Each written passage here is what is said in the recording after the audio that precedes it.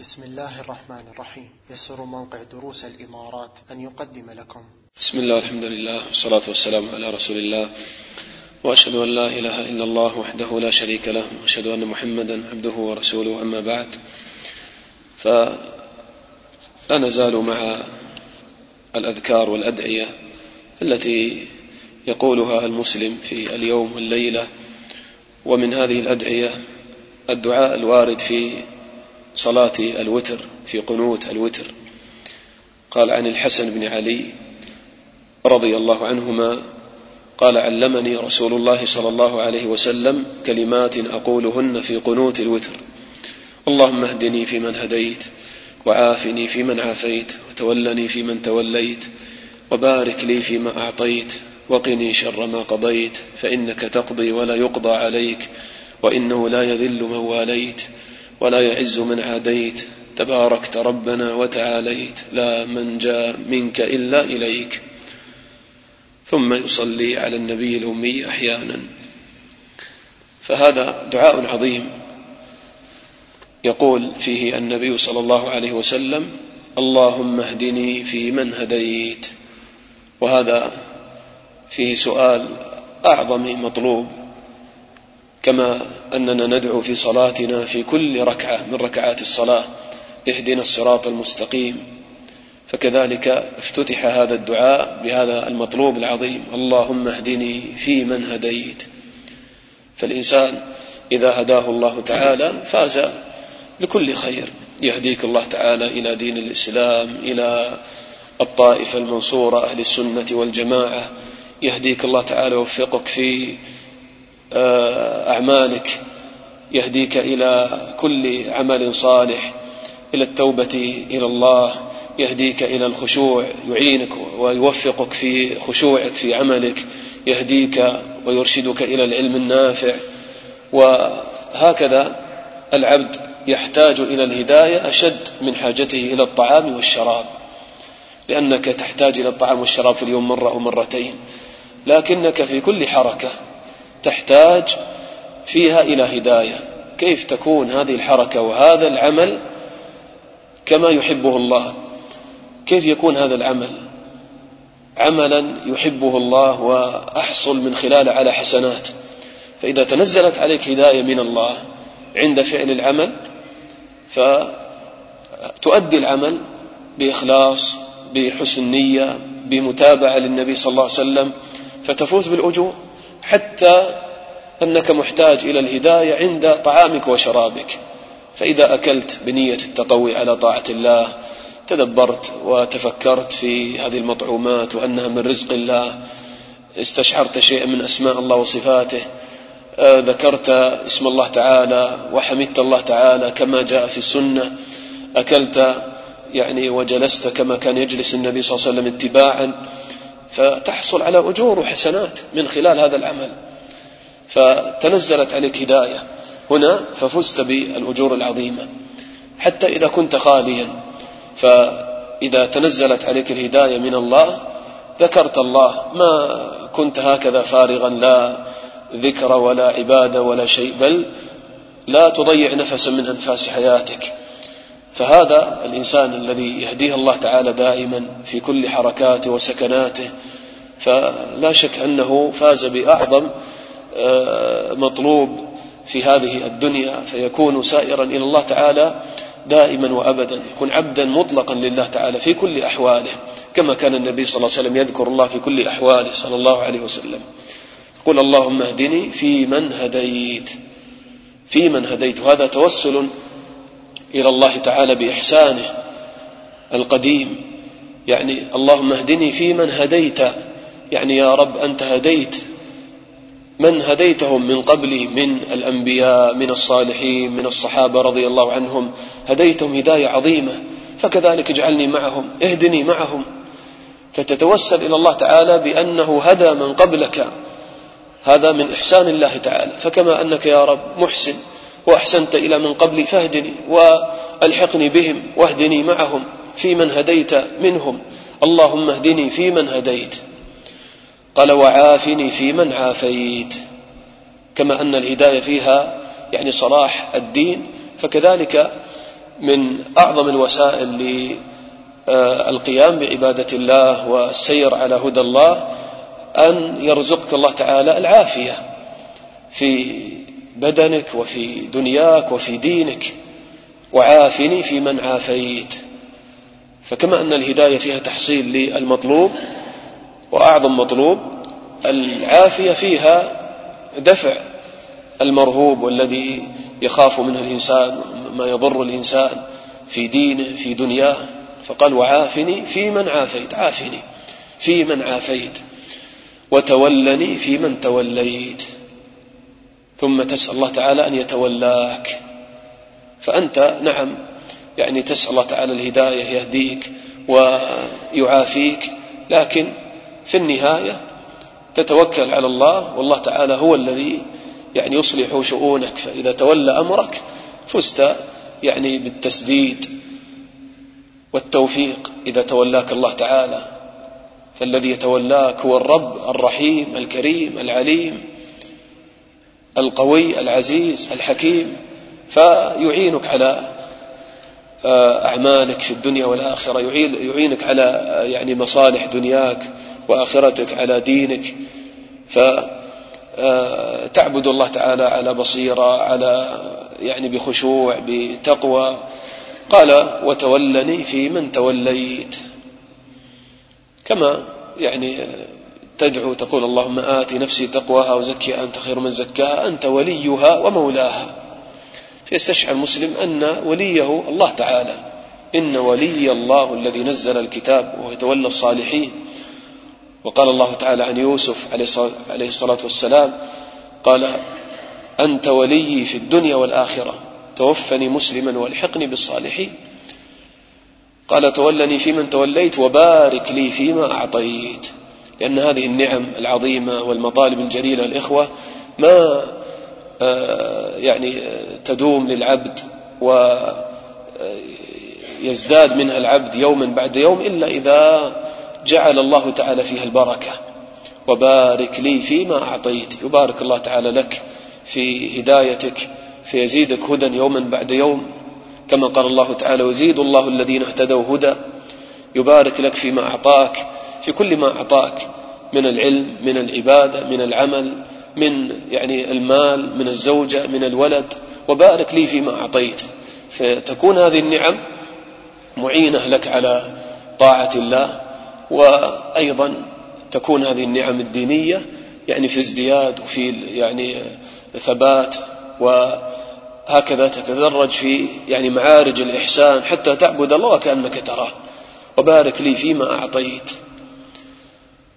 ثم تسأل الله تعالى الوقاية من يعني كل شر. قال وقني شر ما قضيت، وقني شر ما قضيت. قال فإنك تقضي ولا يقضى عليك. أيضا هذا توسل إلى الله تعالى يعني بعظمته وجلاله. فإنك تقضي ولا يقضى عليك، هذا من عظمة الله وجلاله أنه هو الذي يقضي. الله على كل شيء قدير، هو الواحد القهار الجبار. فهو الذي إذا شاء شيئا قال له كن فيكون. إذا أراد أمرا يقول له كن فيكون، يقضي ولا معقب لحكمه جل وعلا، ولا يقضى عليك. وهذا واضح، ولكن يقال من باب تعظيم الله تعالى لا يقضى عليك، فالله تعالى هو الأعلى جل وعلا. قال فإنك تقضي ولا يقضى عليك وإنه لا يذل من واليت ولا يعز من عاديت.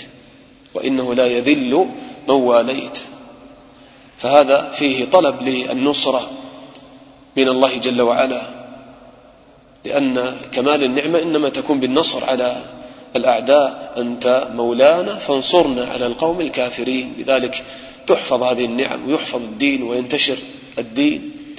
قال وإنه لا يذل من واليت ولا يعز من عاديت. وإنه لا يذل من واليت، فأنت ولينا. فإذا تولانا الله تعالى بتوفيقه وقوته ورحمته فلا تكون لنا الذل أبدا، بل تكون لنا النصرة والغلبة. وإنه لا يذل من واليت، كما قال الله تعالى: ولله العزة ولرسوله وللمؤمنين. فإذا تولى المسلم ربه جل وعلا وعبده وأقبل عليه فالله تعالى يتولاه، وإذا تولاك الله تعالى نصرك وأعزك، فما تكون ذليلا أبدا. وفي المقابل قال: ولا يعز من عاديت. أما من عاداه الله تعالى ممن أشرك بالله أو ممن يحارب الله بالربا بالفواحش، فهذا لا يتولاه الله تعالى فيعرض عنه، بل ربما يعاديه، فتكون عليه الدائرة وتكون عليه الهزيمة والمذلة ولا ترفع له راية. ولذلك يعني يقول ابن القيم رحمه الله يعني قال: لا تظن أن العدو غلب ولكن الحافظ أعرض. لا تظن أن العدو غلب. إذا رأيت يعني المسلمين في مذلة وفي هوان والعدو قد سيطر عليهم، لا تظن أن العدو غلب ولكن الحافظ أعرض. قال: وإنه لا يذل من واليت ولا يعز من عاديت، تباركت ربنا وتعاليت، لا منجى منك إلا إليك. يختم هذا الدعاء يعني بتعظيم الله تعالى: تباركت ربنا وتعاليت، عظمت بركتك، كثر خيرك، تباركت ربنا، فأنت أهل العطاء والمجد والرحمة. تباركت ربنا وتعاليت، تعاليت، فأنت العلي الأعلى فوق السماوات العلى، الرحمن على العرش استوى، وتعاليت بأسمائك وصفاتك وجلالك، لا منجى منك إلا إليك. وهذا في كمال الافتقار إلى الله جل وعلا. لا منجى منك إلا إليك، لأنك تفر من غضب الله إلى رضا الله، تفر من عذاب الله إلى جنة الله، فأنت تفر منه إليه. فهذا فيه كمال الافتقار وكمال تحقيق التوحيد، يجعل يعني هذه الكلمة وهذا المعنى يجعل القلب دائما يعني في خوف وهرب من الله إليه جل وعلا، فيشعر بالطمأنينة مع هذا الخوف أنك تفر من غضب الله إلى رحمة الله وإلى رضا الله تعالى، فتشعر يعني أن الأمور كلها بيد الله، فتطلب أن يعني يعيذك وأن يعني يرحمك وأن يحفظك. لا منجى منك إلا إليك. فهذا يعني دعاء عظيم مبارك يقال في يعني قنوت الوتر. وطبعا هنا الغرض الإخوة يعني نتكلم على الأدعية والأذكار، وأما المسائل يعني لها باب آخر، ولكن باب التنبيه أن هذا الدعاء يعني هذه الزيادة علمني رسول الله صلى الله عليه وسلم كلمات أقولهن في قنوت الوتر. هذه الزيادة في قنوت الوتر يعني أعلها بعض العلماء كالإمام أحمد رحمه الله، لأن هذا الحديث يعني جاء عن طريق يعني بعض الثقات بدون هذه الزيادة، يكون دعاء مطلق: علمني رسول الله صلى الله عليه وسلم كلمات أقولهن اللهم اهدني فيمن هديت. ولكن يعني جاء في بعض الطرق هذه الزيادة واختلف فيها أهل العلم، لكن الآن يعني اشتهر يعني هذا الدعاء في القنوت. لكن يعني لو تركه الإنسان أحيانا، يعني قاله أحيانا تركه أحيانا، فهذا يعني طيب حتى لا يوهم أن هذا يعني دعاء واجب يقال في الوتر، خاصة أن هذه الزيادة يعني علها بعض كبار النقاد. كذلك يعني في هذا الحديث، وذلك أيضا جاء عن السلف أنهم يدعون يعني بأدعية أخرى يعني في القنوت. هذا ما يدلنا على أن الأمر يعني مطلق، ولعله يأتي أيضا في الدعاء الآخر التفصيل في مثل هذه المسألة. ثم كذلك من الفوائد هنا أن النبي صلى الله عليه وسلم كان يهتم بتعليم الصغار، فهذا الدعاء علمه من؟ الحسن بن علي. الحسن بن علي يعني كان صغيرا في حياة النبي صلى الله عليه وسلم، طفلا صغيرا يعلمه النبي صلى الله عليه وسلم دعاء عظيما. فالمسلم يهتم بأبنائه بالصغار. يعني كيف يليق بالمسلم بالأب المسلم أن يعيش معه ولده سنوات، ثم هذا الولد يكبر وما يكون قد سمع أباه يعلمه أذكار الطعام والشراب ودخول الخلاء وركوب السيارة ودخول المسجد والخروج من المسجد، أذكار الصباح والمساء، أذكار الصلاة وكيف يصلي. طيب ما فائدة هذه السنوات الطويلة التي عاشها ابنك معك فقط في اللهو واللعب والقيل والقال والطعام والشراب فقط، هكذا الحياة؟ لا، النبي صلى الله عليه وسلم تأمل كيف كان يحرص على تعليم حتى الصبيان الصغار، يعلمهم هذه الأدعية العظيمة. فهكذا يعني إذا كنت تعلم ولدك وابنتك يعني مثل هذا ابنك وابنتك مثل هذه الأدعية، فوالله يتذكرك الابن، ربما يعني بعد وفاتك كلما ذكر من الأذكار يقول هذا أبي علمني هذا، فيدعو لك دائما في الليل والنهار. فالمسلم يحرص على تعليم يعني الأطفال الأدعية والقرآن.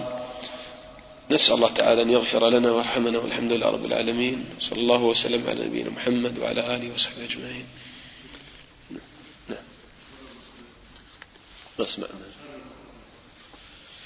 نعم. قال وقني شر ما قضيت.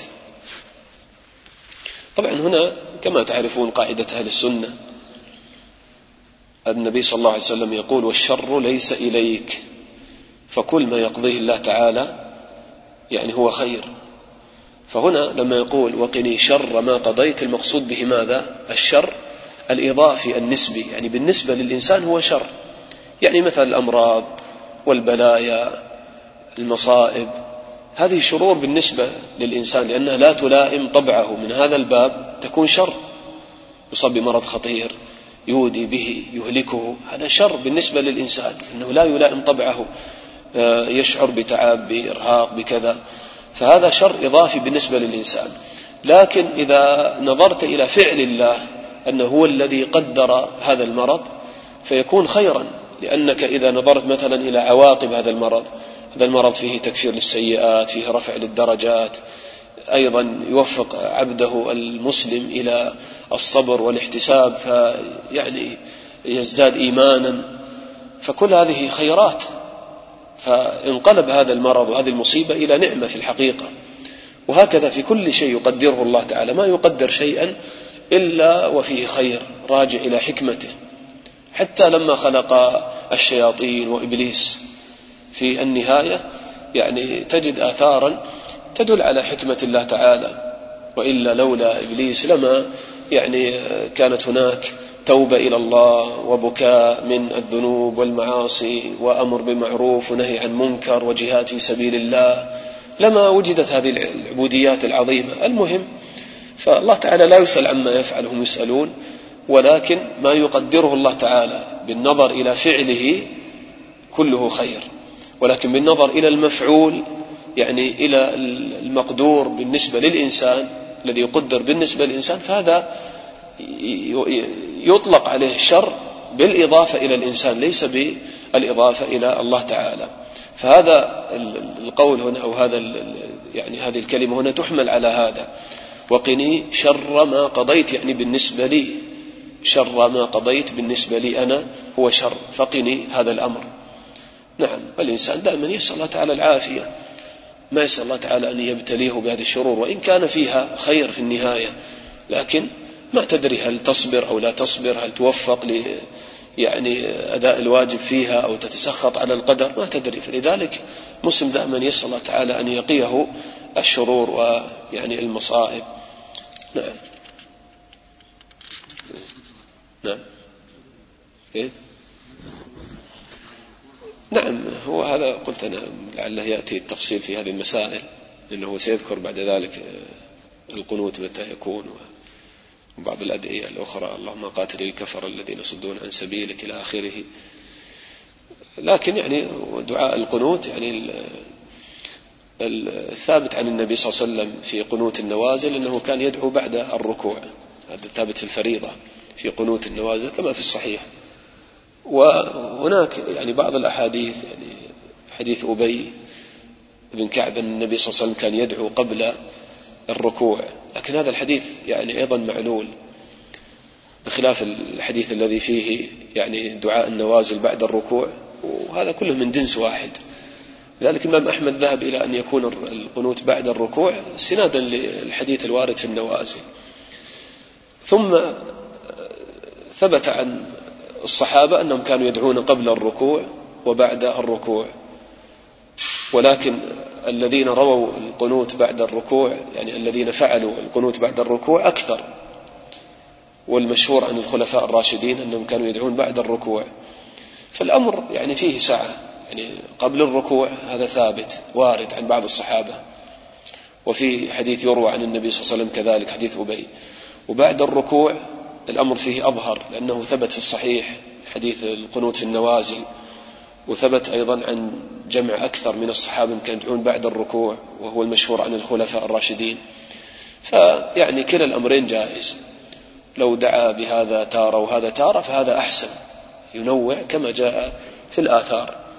وإن جعل يعني الدعاء بعد الركوع في الأغلب هذا يعني هو الأولى، والله أعلم أن هذا هو الأكثر الذي جاء يعني عن الصحابة رضي الله عنهم، وهو الثابت في الصحيح عن النبي صلى الله عليه وسلم في قنوت النوازل. الله أعلم.